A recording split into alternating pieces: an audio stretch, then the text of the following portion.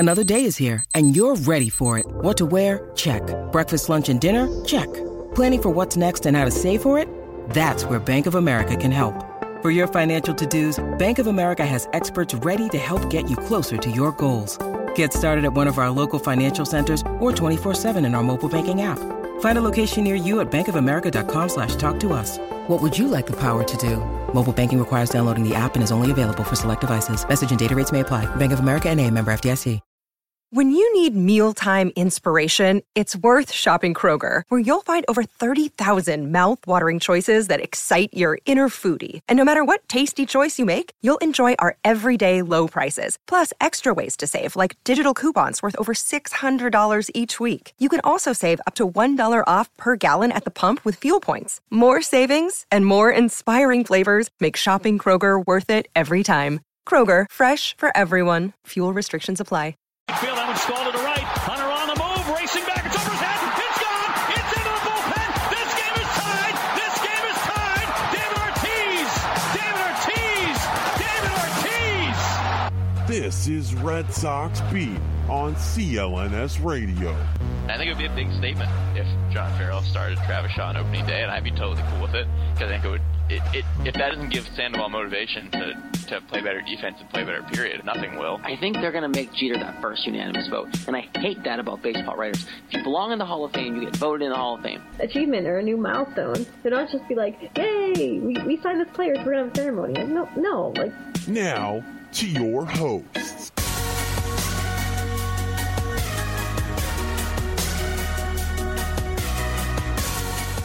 All right, Red Sox fans, Red Sox Beat here on CLNS Media. CLNS Media, of course, the leading online provider of audio-video coverage of New England professional sports. Of course, you can follow CLNS on social media. On Twitter's at CLNS Media. Facebook, just search CLNS Media and we'll come up there. Of course, don't forget to download the free CLNS mobile podcast app for iOS and Android. Of course, you can follow us on Twitter at @RedSox_Beat. Facebook is Red Sox Beat Podcast. iTunes, Stitcher, the whole 9 yards. If you haven't yet, please rate, review, and subscribe to us. Of course, it's easier for you guys if you subscribe too, because then every week the new episode just comes right to your device. So, that being said, a lot's going on in Boston this week. The Celtics are front news, of course. They just won the draft lottery for the first time in the history of the franchise, but we're not here to talk about that as much as Jess and I might want to. We have baseball to talk about. So, guys, a meh week for the Red Sox. A lot going on. Some news here and there we'll get to, but first of all, a meh week for the team. It was a meh week for the Red Sox, a good week for the Celtics. My emotions were just all over the place for Boston sports this week, but a meh week, I'll take it over a really crappy week, but still, I'd prefer a good week over a meh. Yeah, the Red Sox are lucky that the Celtics are commanding the attention of Boston at the moment, because they're just piddling along around at 500, and Celtics are going to the Eastern Conference Finals. So definitely in mid-May here, when the spotlight would normally be on them, the Red Sox are lucky to get a little distraction. Hopefully they can figure it out in the next 2 weeks to a month when their distraction won't be on them anymore. So that'll be the task. I don't think anyone in Boston is ready for them to be the only news yet, just because the Celtics are playing so well. But that being said, Red Sox time and the limelight's coming. It's around the corner. And a lot of people might not know details of what this team's gone through. They might just be looking at record, glancing at some box scores until it really gets into the meat of the season, which is whenever the Celtics are done. So at that point, we need to, talk about this, because this right now, our podcast, of course, guys, is the only stream of news that some people listen to. So we want to update the people what's going on who don't have time to watch all these games, or who are putting their attention to the NBA, which in the NHL playoffs, which games have been phenomenal so far. So a lot to get to. We have John Farrell firing news. Travis Shaw came back up in the news as well. But let's go to the recap, because it was a mid-week. So Jess is going to take us through that. We'll give you MVP, and then we have some things to update you on with injuries and the whole 9 yards here. So let's start with Jess's recap of what was really a meh week for the Red Sox.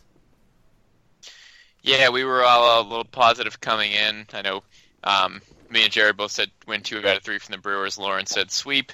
And unfortunately, it didn't go so well, and especially at the beginning of the series. The first game was a lot of runs. The Brewers won 11-7 on Tuesday to take the first game of the series. They got 5 of those 11 runs in the first inning of this game. after the Sox actually went up 1-0 when Betts hit a home run to lead off the inning and start off his great week, which we'll get to. But unfortunately, Eric Thames hit a 2-run homer, Travis Shaw got an RBI single, and Keon Broxton hit a 2-run homer, and it was 5-1 after one inning. Those runs were all off Drew Pomeranz, who only went 4 innings, giving up 7 hits and 6 runs, so a bad start for him. Fortunately for the Red Sox, Willie Peralta for the Brewers was not much better. He only lasted 4 1/3 innings. He gave up 5 hits and 4 runs of his own, which allowed the Red Sox to come back a little bit. But when they made the comeback, it was 6-1 in the 5th inning. Betts got an RBI double, Pedroia got an RBI double, and Benintendi got an RBI double. It was a double parade. That made it 6-4 with each of those runs. Unfortunately, with that comeback got a little bit stopped in the 6th inning when the Brewers got 3 runs back, highlighted by a Nick Franklin 2 RBI double. Benintendi made it 9-5 in the 7th with an RBI single, but the Brewers got 2 more runs in the bottom of the 7th with the Keon Broxton 2 RBI triple. He had a great game. Betts had a 2 RBI double to cap off his great game in the 8th to make it 11-7. That's all we would get. Betts was 4 for 4 with 4 RBI and 2 runs. Great start to the week. Benintendi had 3 hits and 2 RBI, which is good because he has done literally nothing since then. But he had a good game on Tuesday. Unfortunately, and the offense was fine, but the Brewers' offense was that much better. They got 3 runs off Hembree in 0.1 innings. They got 2 runs off Ben Taylor. So the bullpen was unsteady in this game, and obviously getting off to a 5-1 first inning. Not the way to win a ball game. So after getting 17 runs on Sunday, this was kind of a big-time downer to start the week. Yeah, and 7 runs isn't that big of a deal if your pitching staff or your bullpen can hold the Milwaukee Brewers all teams to less than 7 runs. But, I look at this game and obviously other games throughout the week, and the bullpen is really the biggest issue in my thought process of what this team needs to fix. And obviously, Carson Smith will be back hopefully sooner rather than later to help patchwork that. But, Thornburg, who knows? And we talk about that all the time, but, we can't wait for the situation. So, obviously, we have to see what kind of happens because Dombrowski's not going to make a move now. He's not going to do that this early in the year. But at the same time, this team needs something in the bullpen because that's the biggest issue right now. I don't look at the rotation as the biggest issue because it's pretty much the same as it was last year, if not better, because you put Chris Sale in it. So the bullpen is the problem, and this game's pretty much case in point because you gave the Milwaukee Brewers 11 runs. Yeah, it's you nailed it with the bullpen. I don't see the rotation as an issue either. I just constantly find myself saying the bullpen blew another game, or here comes the bullpen with whether they have a lead or if they have a good enough lead, they blow it. If they're down by 12, they blow it even worse. And it's so frustrating to watch because it's kind of when Chris Sale goes on the mound, we're all right, it's pretty much a guarantee it's going to be a good game. It's when Kimbrel comes on the mound, it's guaranteed to be a good game and good closeout. And you just have people from your bullpen come in who aren't Kimbrel, and you're like, oh no, here we go. Yeah, it's weird because it's kind of there's not a huge issue with any of the 3 parts of the team necessarily in my mind. The bullpen obviously is a little shaky because you don't know exactly what you're going to get from each guy on a particular night. Sometimes he'll be good, sometimes he won't. But there's been nights where the bullpen's been good, and then there's been other nights where the starters are good. There's been other nights where the offense is good. But what the problem is none of them can seem to get it together on the same night. It's the offense is good. The pitching's bad. The pitching's good. The offense is bad. The pitching and the offense is good. The bullpen's bad. That's the problem. I don't think any of the 3 are really that bad. It's just they can never seem to get on the same page in the same game. I also think that's difficult. It's hard to ask this whole team's not going to be on the same page every night, but one part of this team does need to be consistent. It needs to be a constant for this team to be what we expected it to be. You can't ask for the offense to show up one night, the pitching to show up another night, and then nothing be consistent. If they want to be the team that we expect them to be, come back and potentially win this division and do something in the playoffs, one thing needs to be consistent. We all expected it to be the offense, but it's not there. So the bullpen would be nice, but that also being said, something needs to be consistent for this team to be considered a really good team. It's they're taking shifts on when to be good. All right, seriously. Offense, she'll be good tonight. It's a part-time job. Come on now. You work for come on. offense, take a rest. You guys were good yesterday. The bullpen will be good today. It's like, all right, now switch it up a little bit. Defense will be good. So it's definitely frustrating because we have a good team. We know we have a good team, and they just can't be on the same page. Like you said, it's so frustrating to watch. Yeah, they just haven't put it together, and that's why they're around 500. I mean, that's what 500 teams are. You win half the games, you lose half the games. That's kind of what's happening here. A little unable to just go on that little 4, 5, 6 game winning streak and get above 500. So, but it's only in the middle of May. We'll move on with the recap though. Wednesday's game was more of the same. Not bad offense and bad pitching. 7-4 final. The Sox got 11 hits in the game, but the Brewers got 13. So it's just kind of the same thing here. Same two guys added again, Eric Thames and Keon Broxton. They both played well again. They both had 2 hits. They combined for 3 runs and an RBI. This game was started by Kyle Kendrick against Chase Anderson, and Kendrick was not good again. He gave up 10 hits and 6 runs in 4 1/3 innings to up his ERA to 12.96, and he's 0-2 now. Not good at all. The Brewers got up 2-0 in the first with a couple RBI singles. Jackie Bradley Jr. cranked a homer in the top of the second to break out of his long slump. Well, not really break out, but help the cause. Sox tied it at 2, actually, with a Betts RBI single in the fourth, but then the 5th inning happened, and this is what's been happening to Kendrick in his 2 starts, as he pitches pretty well for a couple innings and then gives up a huge inning. And this was the 5th in this game. Thames had an RBI double. Shaw had a RBI fielder's choice, and Hernan Perez hit an RBI single to make it 6-2. The Sox would never get closer than 3 runs in the game, and they lost 7-4. Kendrick was dropped to AAA after this game because he's had 2 really bad starts. This really was just a case of getting down in the middle of the game and getting plenty of hits. 9 hits off Chase Anderson, but just couldn't get the hits at the right time to score the runs when they needed to, and that is a recipe for another loss. This is the consideration. It's so frustrating. I feel like I'm going to say this about every game that from last week. It's so frustrating, and I know Kendrick. I didn't really expect him to be great, but I didn't expect him to suck as bad. Like,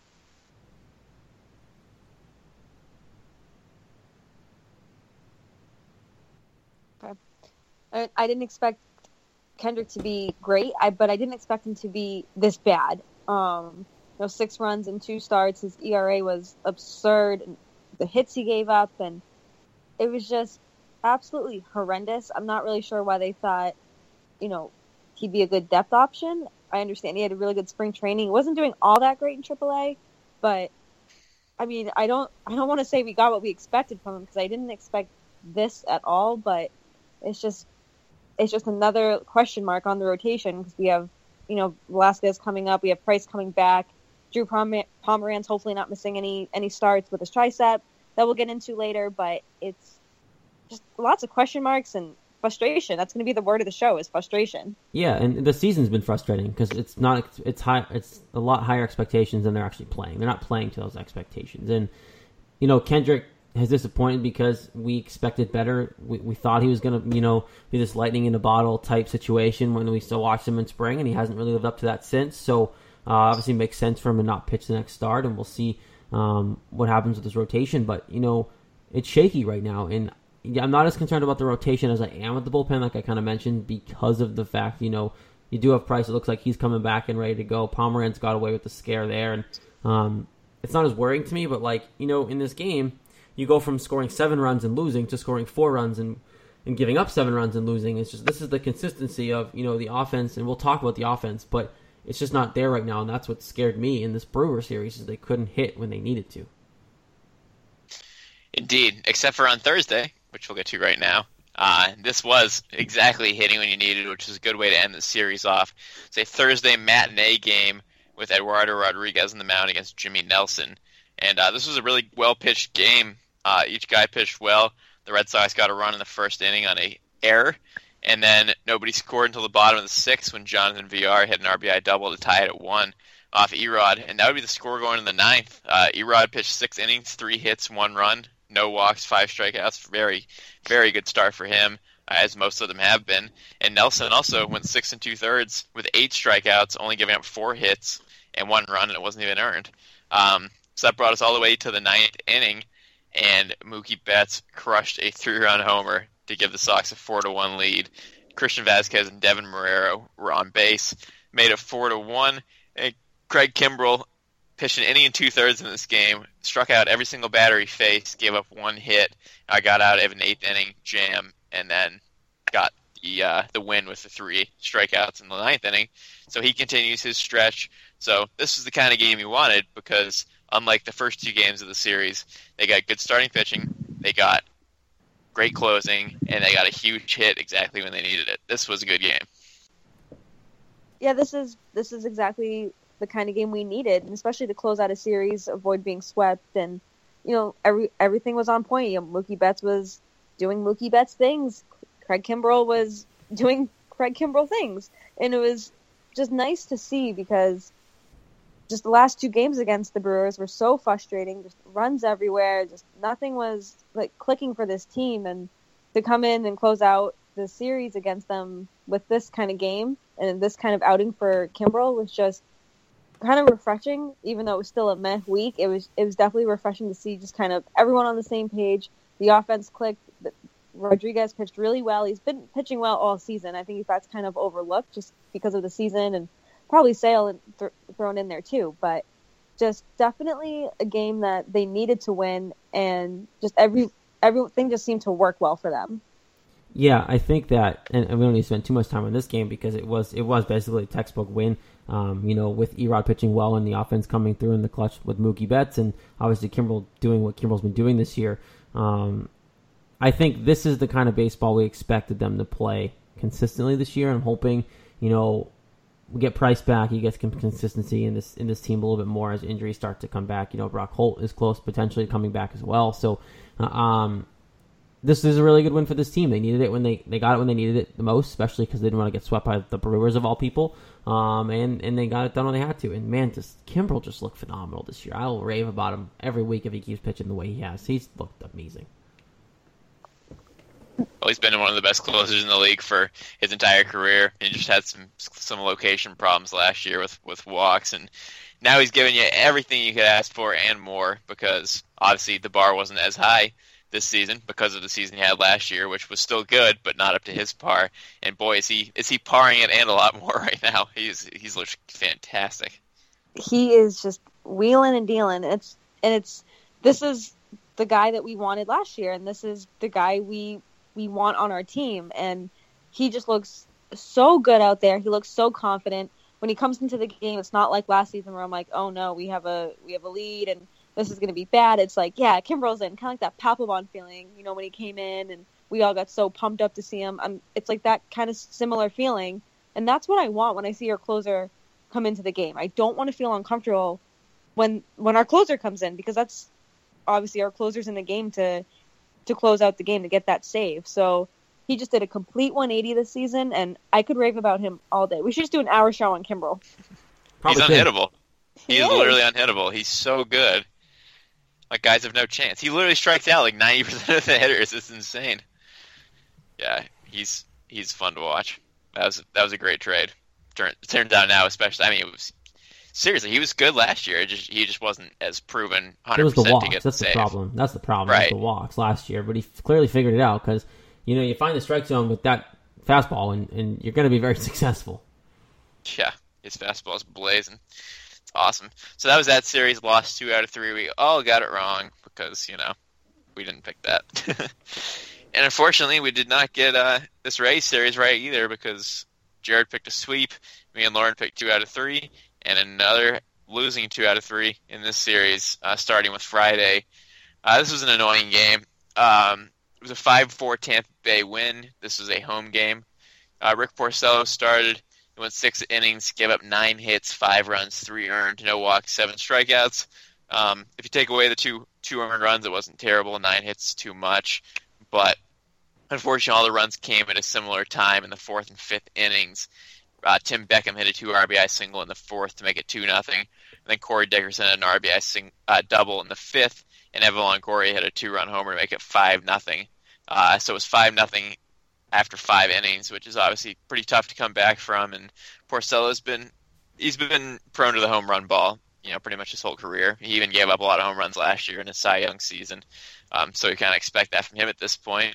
Fortunately, the Red Sox made a little comeback in the 7th due to some bad Tampa Bay defense. Josh Rutledge got the first run in on an infield single, and Chris Young scored on an error. Then Sandy Leon hit a 2 RBI ground rule double to make it 5-3. And then another error for Brad Miller this time, scored another run. Sandy Leon scored that run. And it was 5-4, unfortunately, not aided by errors. The Red Sox couldn't score any other runs. There were 5 errors total in this game for both teams combined. The Sox only got 5 hits to go along with their 4 runs, so it was just a case of getting down 5-0, being aided by a few errors to make a little comeback, but just not enough juice to make that comeback with only 5 hits. Alex Cobb started, went 4 innings, 6 and a third innings, 4 hits, 4 runs, 3 earned. He was not too bad, but Sox couldn't score off their bullpen, and that was that. So, it's hard to give up 5 runs over 2 innings, get down 5-0, and expect to win the game. They almost did, but you can't expect that. No, you can't expect that at all. And again, it was frustrating, and you can't just try to win the game based on errors. I mean, sure, it looked that way for a little while, but it's just another case of where everything just wasn't clicking. The offense couldn't pull it together. It was just a mess, and it was just another frustrating game to watch this week. And I don't know, I think it was just this week has been the most frustrating week for the Red Sox this season. Yeah, it definitely seems that way because you're playing against teams that, you should have been able to kind of handle and have a big week. And we sat here and talked about it last week when we did our predictions. This is a week they need to have because they're playing the Brew Crew, they're playing the Rays. These are teams you should have easily taken care of. And now you lose 2 out of 3 of the Brewers. You lose the first game against the Rays, and you can't figure out why because the consistency's not there. And after a good win at the end of the Brewer series, you thought, okay, maybe they salvage a game here and just go and kick the Rays' butts. And it didn't happen. And you're like, okay, what the heck is going on with this team? And I don't even know if it's the consistency's not there because of motivation or what it may be. I truly believe it might be a lack of leadership. Someone isn't really taking control of that locker room, and I believe that wholeheartedly because it is a young team, and no one in that locker room has replaced David Ortiz because you can't do that. But that mental leadership role, I think, is a big part of what's going on right now. Right, like that, we're going to go out there and win. We need to beat these teams that should be worse than us. That kind of attitude just doesn't seem to be there. It's kind of like, well, anybody has any chance to win any game. That's kind of what it seems like to me. It's just, especially losing 2 games to the Brewers, and we'll get to the second loss against the Rays, losing 2 against them. It's, this is a week that you should not have really had a problem going 4-2, but instead 2-4. It's just like everyone seems to think they can beat the Red Sox, and that's not what a good team is. So, brought us into Saturday's game. This was the one win of the series because who pitched? Oh, Chris Sale did. Well, that's going to be a win. Guaranteed, unless the offense doesn't show up, which they did, which was nice. So this was a good game, much like Thursday's game. Got a good combination of everything. Sale did give up a couple of bombs. Fortunately, the offense bailed him out. Logan Morrison hit a home run in the second to make it 1-0. Fortunately, Mookie Betts continued his rampant week with a 2-run homer in the third to make it 2-1. But Kevin Kiermaier jumped right back on top for the Rays with a 2-run homer of his own in the fifth off Sale to make it 3-2. But fortunately, just a half inning later, the Red Sox got 4 runs with a Devin Marrero 2 RBI double, big hit for him to give the Sox 4-3 lead. Betts hit an RBI double to continue his insane week again to make it 5-3. Xander Bogaerts hit an RBI ground out to make it 6-3, which was the final.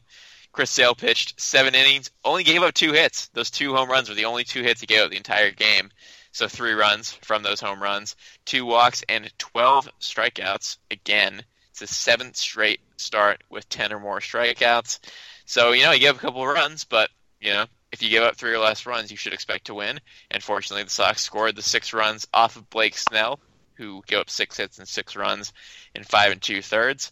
And Craig Kimbrell came in after Joe Kelly. They both pitched clean innings, 2 strikeouts apiece to close it out. So 16 strikeouts total for the Red Sox. And anytime you have Chris Sale and Craig Kimbrell pitching in a game and you can score more than 3 runs, you're going to win. Chris Sale getting run support is just a recipe for winning. If you get Chris Sale more than 3 runs in support, if not 3, you're gonna win the game. Just because he's that good of a pitcher. He was only struggling with wins because of the fact that he couldn't get someone to score more than a run for him, if that. If the Red Sox can score for Chris Sale, they're going to win those games just because he has been that good, and he did it again in this game. I mean, is there anything Chris Sale can't do? He's been so much fun Gain weight. to watch. Well, yeah, I know that album all too well. Me too. Me too. It's a blessing and a curse. But he's been unbelievably just amazing this season. Not only it's just such an understatement. On the mound, he's just so much fun to watch, and the intensity, the emotion, he puts into every pitch, not just every game, but like every pitch you just see. Like, he's out there to strike guys out. He's out there to get them out, and that's exactly the kind of player this team needs. And it's nice to see them get run support for him because that was a huge thing. You know, his record wasn't really reflecting his outings, but my God, 7 straight games, double-digit strikeouts. Like, what can't this guy do? I know it's funny. You look at his outing and you're like, oh, he gave up 2 home runs. Not a good outing from Sale. Then you look further and you're like, oh, those are the only 2 hits he had the entire game and he had 12 strikeouts. I guess he pitched pretty well. It's just crazy. He's nasty. He leads the league in strikeouts by a lot. He is just rolling. I mean, he's 4-2 right now. He could easily be 8-0. I mean, obviously, we're not handing out Cy Young in the mid-May, but if Cy Young was announced today, there's no way he's not getting it. Yeah, no. If he keeps pitching like this, then I don't know who would even go anywhere near him for that award. No, I don't see anybody coming close to what he's doing. If he keeps on this pace, obviously, I know it's only May, but no doubt, like, early front runner, there's nobody close to Chris Sale. I mean, he's got the most strikeouts. The ERA is 2.15. Obviously, 4-2 doesn't matter, but that's better than any other record that's worse than that. Even though his record should be way better than that. But no way you can't give it to him right now. I mean, that's the funny thing about this team right now is that they're 19-18, yet they have the best starter in the league and they have the best closer in the league. Doesn't make much sense, does it? No, it absolutely doesn't, because in some of their batters, like, look at Mookie Betts, look at Benintendi, like, look at the things they've been doing, and Bogarts. The Bogarts, yep. They're just a mediocre 18-17, 19-18 team. It's weird. Mind-boggling. My mind is blown. You think about what the talent you have on this team and the best pitcher stats and the Craig Kimbrell stats and what he's doing. The record doesn't make sense for what this team should be doing. We set the expectations very high this year. I think they personally do think they will turn it around, but they got to get healthy and the bullpen has to figure their crap out very soon. And David Price coming back, and hopefully, if David Price comes back, and that'll be great because that'll just be like you traded for a really good pitcher in June. You know, this is true. So, yeah, I think signs are. I mean, there's no reason not to be positive. It's the talent's there. Just got to get everyone healthy and get everyone on the same page and not lose key players like Betts, Pedroia, Bogarts, Sale, Kimbrell, Porcello. Yeah, right, the main guys. Not losing those guys is obviously key to having a good season. So shouldn't be freaking out yet. But Sunday's game is a reason to freak out. If you're watching the 9th inning, the rest of it wasn't too bad. This game was started by Drew Pomerantz and Matt Andriese. Disgusting Mother's Day, awful weather, terrible game. Sorry to anyone who had tickets to that, who thought they were going to have a nice warm Mother's Day. Great game. Didn't get a great game, didn't get a good weather Mother's Day, didn't get anything. It was crap. But Andrew Pomerantz got hurt. Everything great. He lasted 3 innings and then came out with some triceps tightness. It appears he's okay, but they're very, very precautionary with him because of his history, obviously. So the second anything happens, they're like, oh, okay, we got to get this checked out, even though so far this season, everything that's happened to him has supposedly been nothing. He gave up 3 hits, 2 runs, 3 walks, 3 Ks. Came out of the game. Matt Andriese only went 5 innings, giving up 2 runs on 4 hits. So really this is a bullpen game. And the Rays bullpen did not give up any runs. The Red Sox bullpen did. And they gave up a ton of runs. They gave up 9 runs. Yeah, this was ugly. Ben Taylor gave up 1, Barnes gave up 1, Robbie Ross gave up 3, and Heath Hembree gave up 4. So pretty bad overall. The game was a 3-2 game in the 5th inning after Bogaerts got an RBI. After Pedroia got an RBI single, that made it 3-2. The Rays made it 4-2 with an Evan Longoria RBI single in the 7th, and then it was the 9th inning where the Rays got 4 RBI singles and then a 3-run homer from Steven Souza Jr. to make it 11-2. So really, it was a pretty close game until the end. Unfortunately, it was close throughout. It was close into the later innings, and then just the cover came off for the Red Sox, an 11-2 loss. So, pretty bad bullpen effort. But obviously, the key to this game was Pomeranz getting hurt and supposedly not being bad. Bad end to the week, but I guess at this point you just got to move on from the week and try again. Try for some better luck against other teams. God, the bullpen was so bad in this game. Like, what could they do wrong? Or what couldn't they do wrong in this game is the better way to say that. They could do everything wrong. That was bad, considering it was a very attainable game for the majority of that game. Yeah, it was bad. It was just a bad game all around, from the weather to the bullpen to the score, and it was a close game. And then all of a sudden, it just fell apart, and just absolutely the Red Sox got annihilated. And I had to recap this game, and it was just not a fun game to recap. I'm sorry. It was bad. I'm like, after the game ended, I'm just like, I don't even know what to say. Like, this is wild. It's the bullpen is just terrible, and I don't know. I can't even make like a good thing out of it. I think I gave Christian Vasquez the game MVP because he was the only guy to get 2 hits in the order. Everybody else had 1 or none, and I was like, I don't know who to give it to. It's all around serious struggle. Yep, that was the story of the week. 11 runs given up against the Rays and the Brewers, 7 runs against the Brewers, 5 against the Rays. It's just not a good outing for the pitchers besides Chris Sale and Eduardo Rodriguez. They were the only 2 who pitched well this week, and the offense didn't show up for about half the game. So that'll happen, I guess. Sometimes it did happen. It's a 2-4 week for the Red Sox against 2 winnable teams, unfortunately. But we will give the MVP of the week absolutely to Mookie Betts, who absolutely destroyed this week, which is unfortunate that they couldn't get more than 2 wins. But he had 10 hits, 9 runs, 4 doubles, 4 home runs, and 13 RBI. That's about as good as a week as anybody's had for a while. Yeah, I'd say this week was very shadowed by the crap results that the team had to deal with. Like, no one really talked about Mookie Betts this week, one, because the whole team was overshadowed by the Celtics, but, this team wasn't playing well as a whole, and so Mookie Betts having 10 hits, 9 runs, 4 doubles, and 4 homers, and 13 RBIs isn't a big deal right now, because the whole team played like that. That's a great week, though. It's a phenomenal week. Like that's MVP, caliber week. Yeah.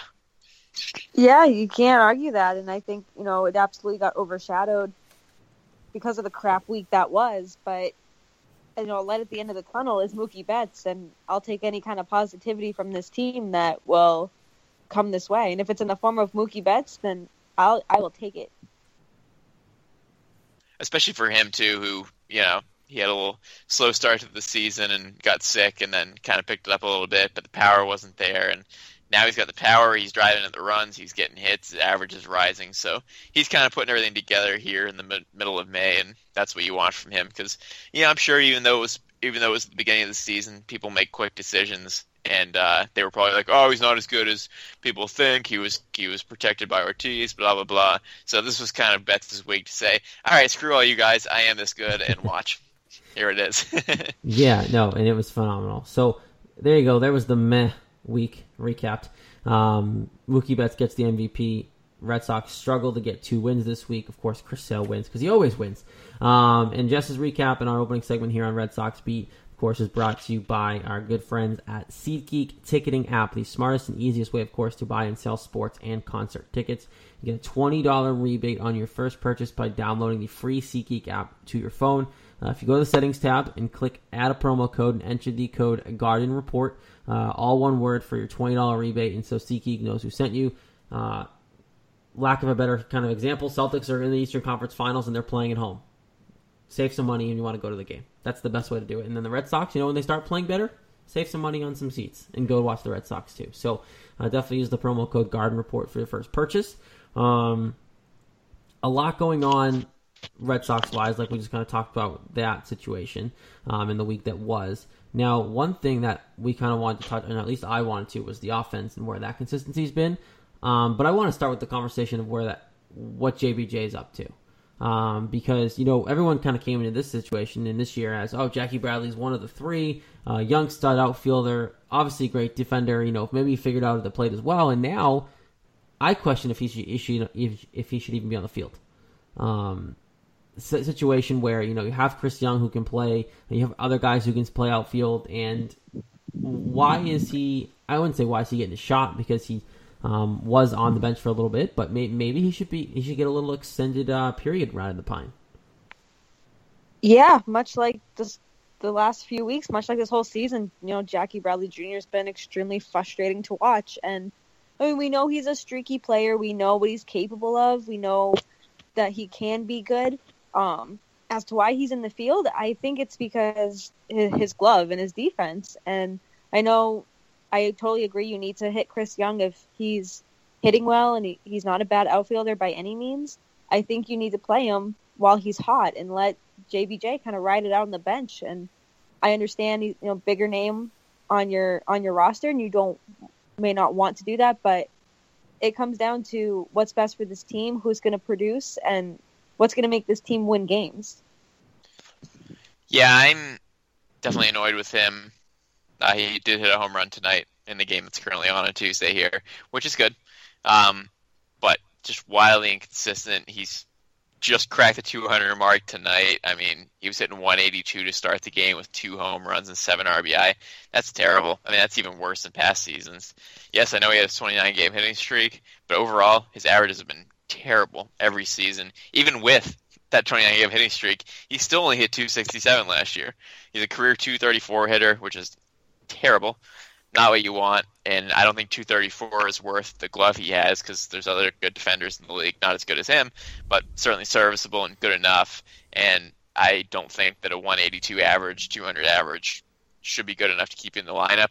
I really like the guy, and I know he works hard, and I've always been a fan of him, but it's just like, how many times year after year are we just going to have to keep watching him be horrendous at the plate and hear excuses of he'll get better and blah, blah, blah. It's just like, man, either figure out how to hit or go somewhere else, because I'm getting tired of it. And I always believed, too, that, they were using his playing time as a way to kind of build up value to trade him. But that would have been last year, because he had that hitting streak and you could have got some value for him. And now you stuck with him, and now we're seeing what he really is. He's not that good of a hitter, and I don't think he's ever going to figure that out consistently. And, part of me wants to think, maybe they're just trying to get him in there, get him reps, and get him back in, because they could use him to trade for a bullpen arm and be rid of Jackie Bradley. But I don't believe that that's even going to happen, because if that was their plan, they would have probably traded him last year. Yeah, I agree. I mean, he hit 26 homers last year, 87 RBI, 267 average. He gave you reason to believe that he could do this. And it's like, we even maybe believed, maybe this is real. Maybe this is what he is. And, now this season, he's barely cracked 200. He's only hit 3 homers. It's just like, it's just not there. And is he a 20 home run hitter guy? Is he a 267 hitter? Is he a 150 hitter? Should he be hitting 10 home runs? Like, what is this guy? He's so all over the place. It's like, it's so hard to know what he actually is. Maybe he doesn't even know what he is. I don't know. Exactly. You said it best. Like, what is he? Like, because he's so streaky, he's so inconsistent, and like you said, how he performed last year is, he gave us reason to believe that he could be that kind of player. And now it's just kind of like, what is going on? What is he doing? Why is he swinging at that? It's every time it's like that uncomfortable feeling when he comes to the plate. It's like, here comes a strikeout. Here comes an automatic out. And it's frustrating to see him struggle, because like you said, we've seen him, the 29-game hit streak. We've seen him crush home runs. We've seen him hit the ball. We know he can hit the ball. I'm just not sure what's going on in his head right now. Like, not everyone can hit 26 homers. That's not easy to do. No, and I don't think it's an expectation. I think it's just, he's had a career-long, non-success at the plate situation. He hasn't been good at the plate, has one good year, and now I think he sets the bar of, oh crap, I got to hit like that again. But no, realistically, you don't. If you can just hit 250 and be kind of consistent and don't have high ups and downs, don't be a peaks and valley hitter. That's all I want out of him, because he's that good of a defender that if he can just consistently, like, you know, get hits here and there, hit 250, 260 over the course of the year, but not hit like 400 and 100, like, then fine. That I'm okay with. But it's the peaks and valleys, and when he gets really down, it's pretty bad. And at that point, it's pretty much a guaranteed out, like a pitcher hitting in the National League from the American League. Like, it's just, that's how inconsistent it's getting. It's bad. It's just really bad. But you're right, Jared. It's like it literally feels like an automatic out. You're like, oh, Jackie Bradley Jr.'s up, here comes a strikeout. It's like with no confidence in the guy. Even if they had the bases loaded, I look at that and go, oh, well, might as well switch the channel if the inning's over. Like, I don't even want to watch it unless something happens and I turn back. Like, that's how bad it's gotten. Yeah, I mean, it's kind of like, I'll close my eyes, like horror movie kind of thing. Like, I don't even want to see what's going to happen. Like, don't just wake me up when it's over. That's pathetic for a guy who hit 26 homers and 87 RBI last year. Like, how fast do you fall? I mean, hopefully he turns it around, but you think he's running out of time. I mean, the guy's gotten chance after chance after chance after chance. Seriously, and this chance. And add more to that. And this whole team has gotten chances. Like, this offense has gotten chances. You know, there's holes everywhere, and this is kind of an easy transition to what we also want to talk about because of the fact that you played Travis Shaw this week. This team's struggling to produce anything offensively consistently. You know, Jackie Bradley's a big problem with that, but also the hole at third base is a very, very big problem. You have guys who can play defense, who can't hit. You guys who can hit, who can't play defense. Right now, Travis Shaw's looking pretty good out in Milwaukee, and he's looking like what you need. You need that consistent third baseman who can play. And I think you could have been able to keep him this year, and you should have been able to keep him. And obviously, the other half of that trade is currently on the 60-day DL and might not even pitch this year. Yeah, you're missing Travis Shaw, right? Like, you're missing the guy. You have to be. Yeah, it's frustrating. The word of the show is frustrating because, I mean, I understood the trade and I understand it like completely, but to see it, I'm glad he's succeeding and I'm glad he's successful. I don't want the guy to fail by any means, but it's like, can we just have him back for like a month, just a little rental? I'm guy. Well, this shouldn't be an issue because Pablo Sandoval should suck so much. That's the issue. Travis Shaw should not be the issue. Like, I liked him when he was here. I think he's a good player. He's a little inconsistent, sure, but like, you trade him because you expect Sandoval could maybe have one good season out of 5, maybe. What are we expecting from this guy? How much money can you pay the guy? I hate talking about money too. I hate that completely. But like, how much money can you pay the guy to literally never play? Like, $95 million. Yep. Ground for a ground ball and hurts his knee for 3 weeks now at this point. You can't even bend down on your knees without getting hurt. Why am I getting so worked up about this again? It's like, this is the guy who needs to be playing. Why isn't he playing? This is the guy you signed. You shouldn't need a utility Travis Shaw player. You shouldn't be wishing he was coming back because nobody can play third base because frickin' Sandoval is such an idiot. Oh, I agree that Sandoval should be playing third base, but I do still think you should have been able to keep Travis Shaw as a backup to the corners without having to trade him away and get. You could have got Thornburg without trading Travis Shaw.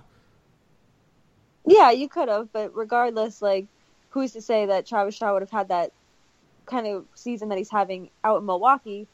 But I mean, yeah, I absolutely do miss Travis Shaw for reasons like this. But Jess, like you said, this is our third baseman, and everyone kind of craps all over the guy for bending down to get a ground ball, and I completely understand. It's frustrating to watch because he just, like you said, he just bends down to get the ball and he just dies. And that should not have been an injury. I mean, come on, it was a routine sit on your knees play. It was, and I know knee injuries are tricky, and I tore tendons walking upstairs, so it's completely like knees are just ridiculous and bodies are just gross in how they work. But you didn't have the best medical care ever either. You're not a professional athlete in the Red Sox, But I wasn't rushing to get back to anything either. But it's frustrating because I don't like bringing money into it either. But we can't pay this guy to not play. We can't pay him to not even be on our bench, like, because he's injured and he's just not there.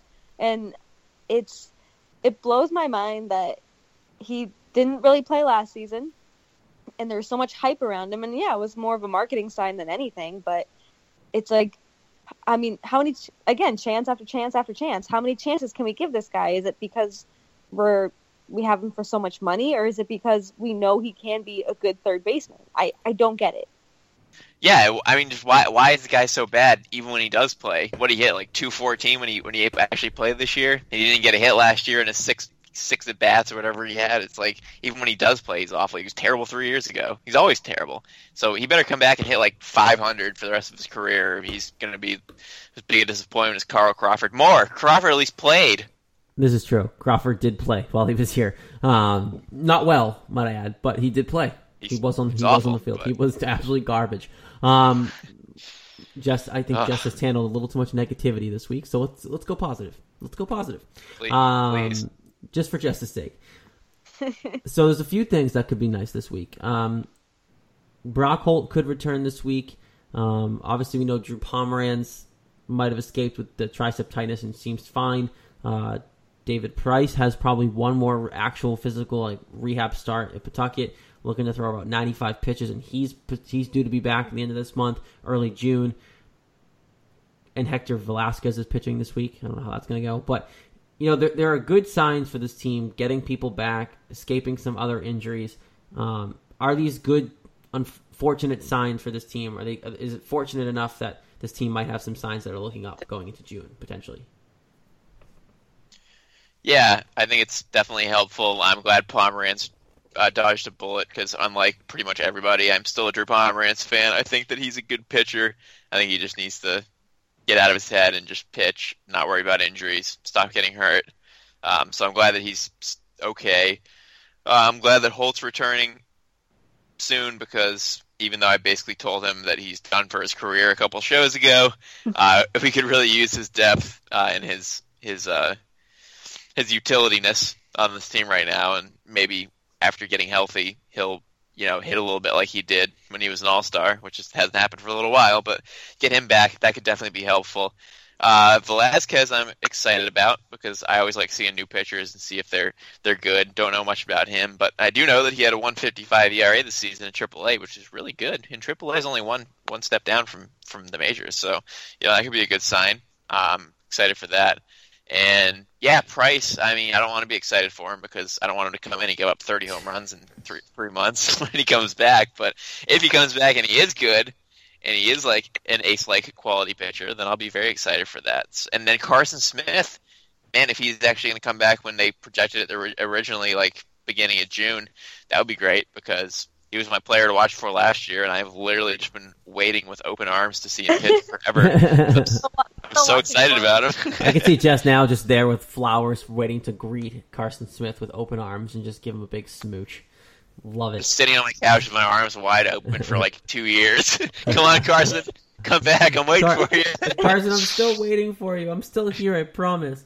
You're still a player to watch for. So I'm excited for people to come back, and I want Thornburg to pitch. I want to see this guy. Is he ever going to pitch? Discomfort. We're gonna search all the options. Okay, Farrell, make him pitch. I want to see the guy. Come on, get the guys back. With Thornburg would be phenomenal, because he was pitching really well in spring training, and everyone around him said, like, this guy's got electric stuff. He's moving the ball well, and it looked like he was going to be that really good, consistent 8th-inning guy.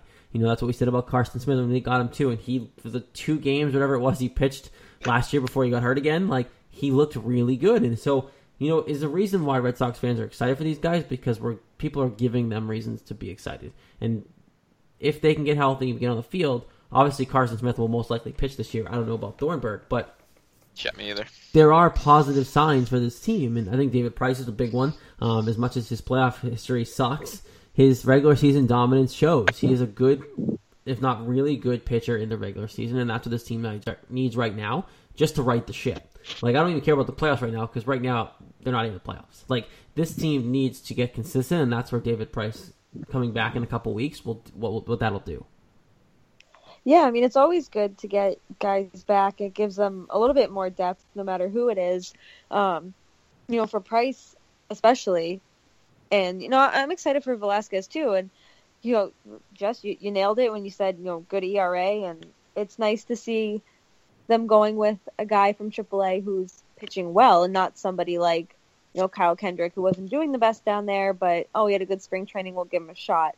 So I'm excited for that, and I am excited for Price to come back. My hopes aren't super duper high just because I don't want to get them high for him to just absolutely blow it and just be terrible. And then I don't want to read his Twitter, and I don't want to hear anybody else talk about how terrible he is, because we're just going to do it every week if that's how he's going to be. So, I think this rotation needs him, but they need the David Price that we know he is.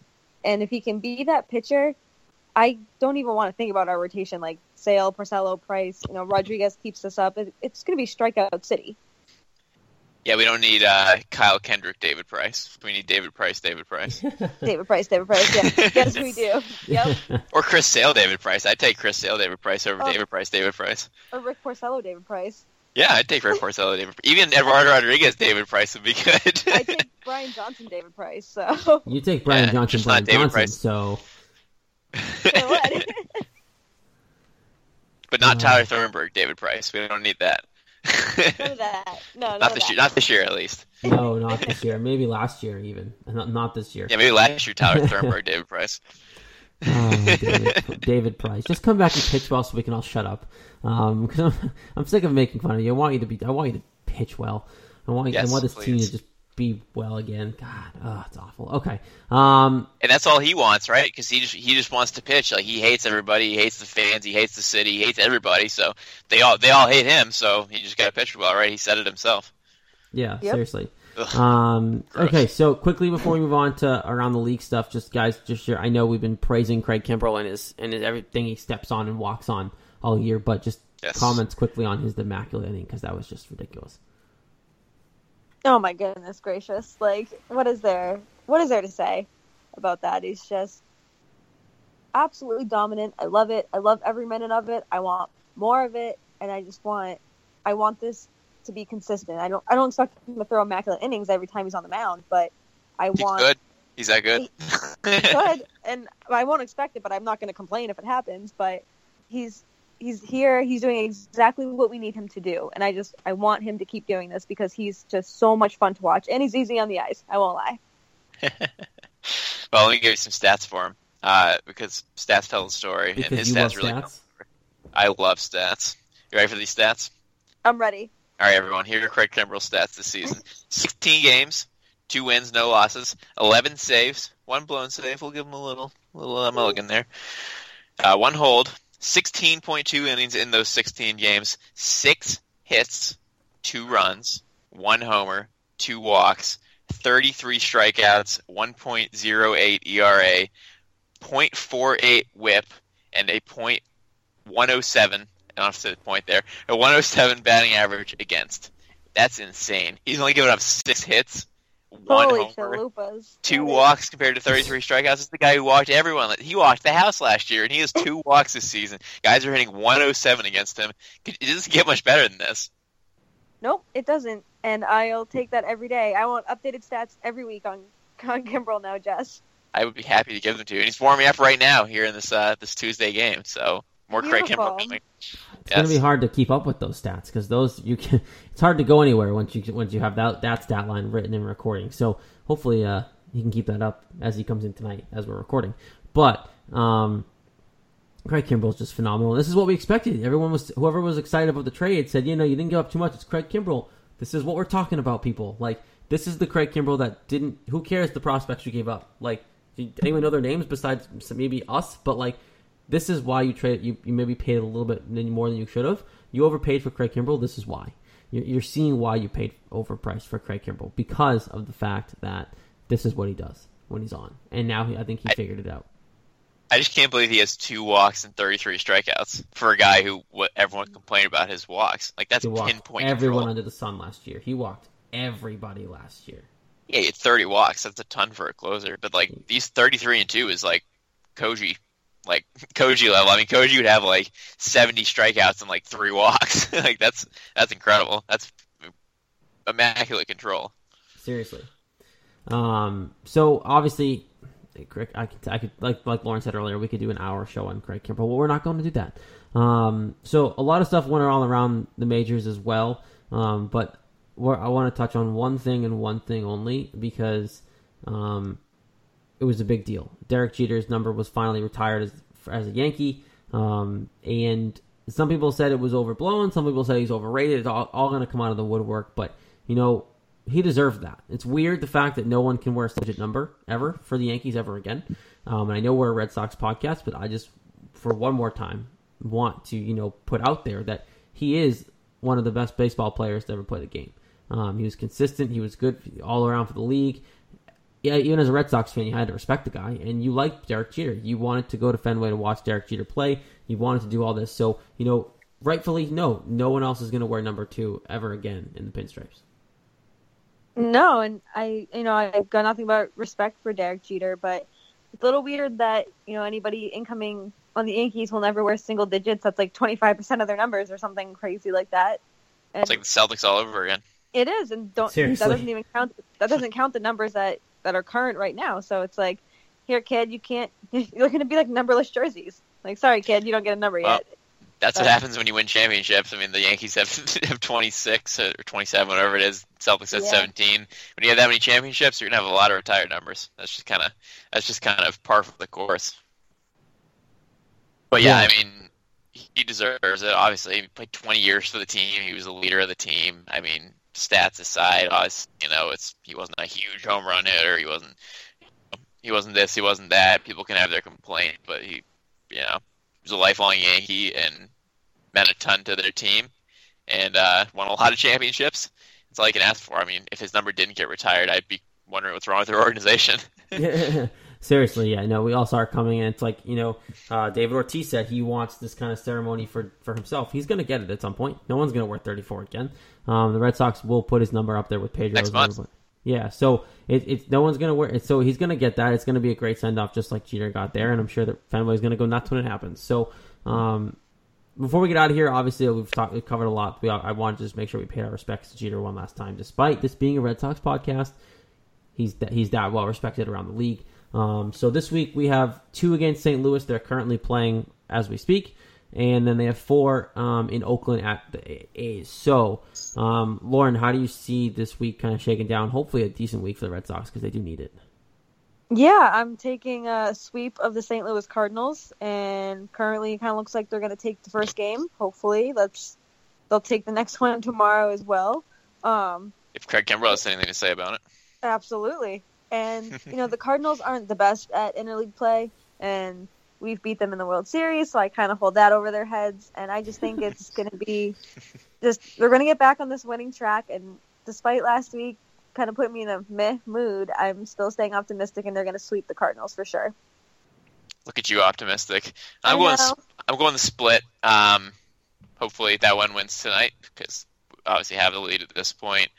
But the Cardinals are a good team. They're 21-15. I feel like a lot of times 2-game series are splits, and a 2-game split on the road against one of the better teams in the league I will certainly take, so I'm going to split against them.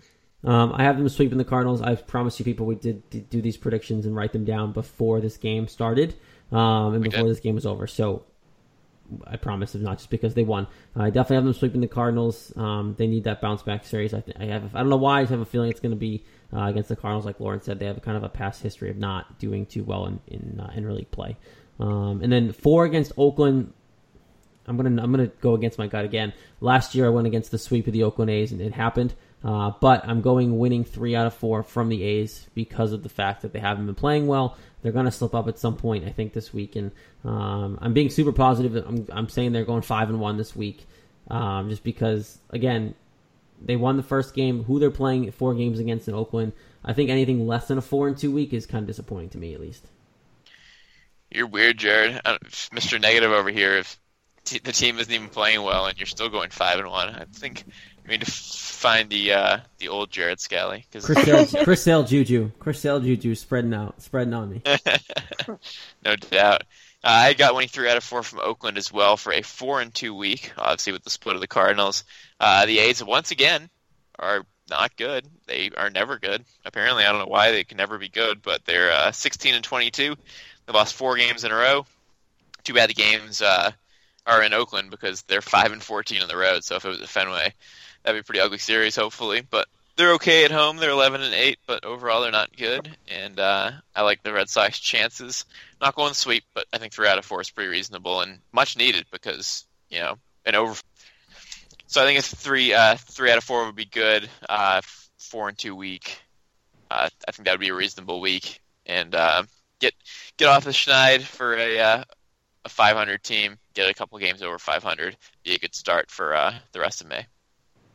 Yeah, I mean, as much as I wanted to pick 3 out of 4 as well, I feel like there's always something that kind of goes wrong with the crappier teams. I know like that the Angels. They always struggle against the Angels. Yep, and there's always something, and I know when they played Oakland last year, they didn't do fantastic, but I'm going to take a split for a nice 4-2 week. Still pretty optimistic. Not as optimistic as Mr. Optimistic himself, but I'm thinking Mr. Optimistic. Yeah. So, I think 4-2 is reasonable. I hope it's nothing less. I'll take a 6-0 week, but I think 4-2 is good, and it'll keep my spirits up. If they go anything less than that, I'm going to be a little sad next week. Like I said, 4-2. I think anything less than that is a disappointment. Hopefully they go 6-0 because we wish that every week. So there you go. Jess has them going 4-2. Lauren 5-1. Myself 5-1. And I think, wrong week. I read last week's. They're both 4-2. I'm 5-1. I'm like, that doesn't seem right. That's weird. Jess kept. That's not what she said. I was like, that's not what she said at all. I have them going 5-1 because I am super positive. For some reason, I don't understand it. But that being said, that is the show for the week. Don't forget, of course, to follow us on Twitter at @RedSox_beat. Facebook is Red Sox Beat Podcast. The show, of course, was brought to you by our good friends at SeatGeek. Don't forget to check out the Garden Report promo. If you want $20 off, just put that rebate code in there in the settings tab, and you'll get your $20 off, as well as ZipRecruiter and Audible. Check out them as well. Obviously, you can follow CLNS on Twitter at CLNS Media. Facebook, search CLNS Media. You'll find us there. Of course, the app as well on iOS and Android. Rate, review, and subscribe us. Red Sox are about to be the only news in town after the next couple weeks, so want to get us out there as much as possible. Red Sox coming off a meh week, looking to extend it. Looks like they're going to win this game tonight on Tuesday as Craig Kimbrell is coming in to hopefully save the game. We'll be back next week to talk about it and the rest of the week. For Lauren Campbell and Jess Thomas, I am Jared Scally. This has been Red Sox Beat here on CLNS Media. Talk to you next week.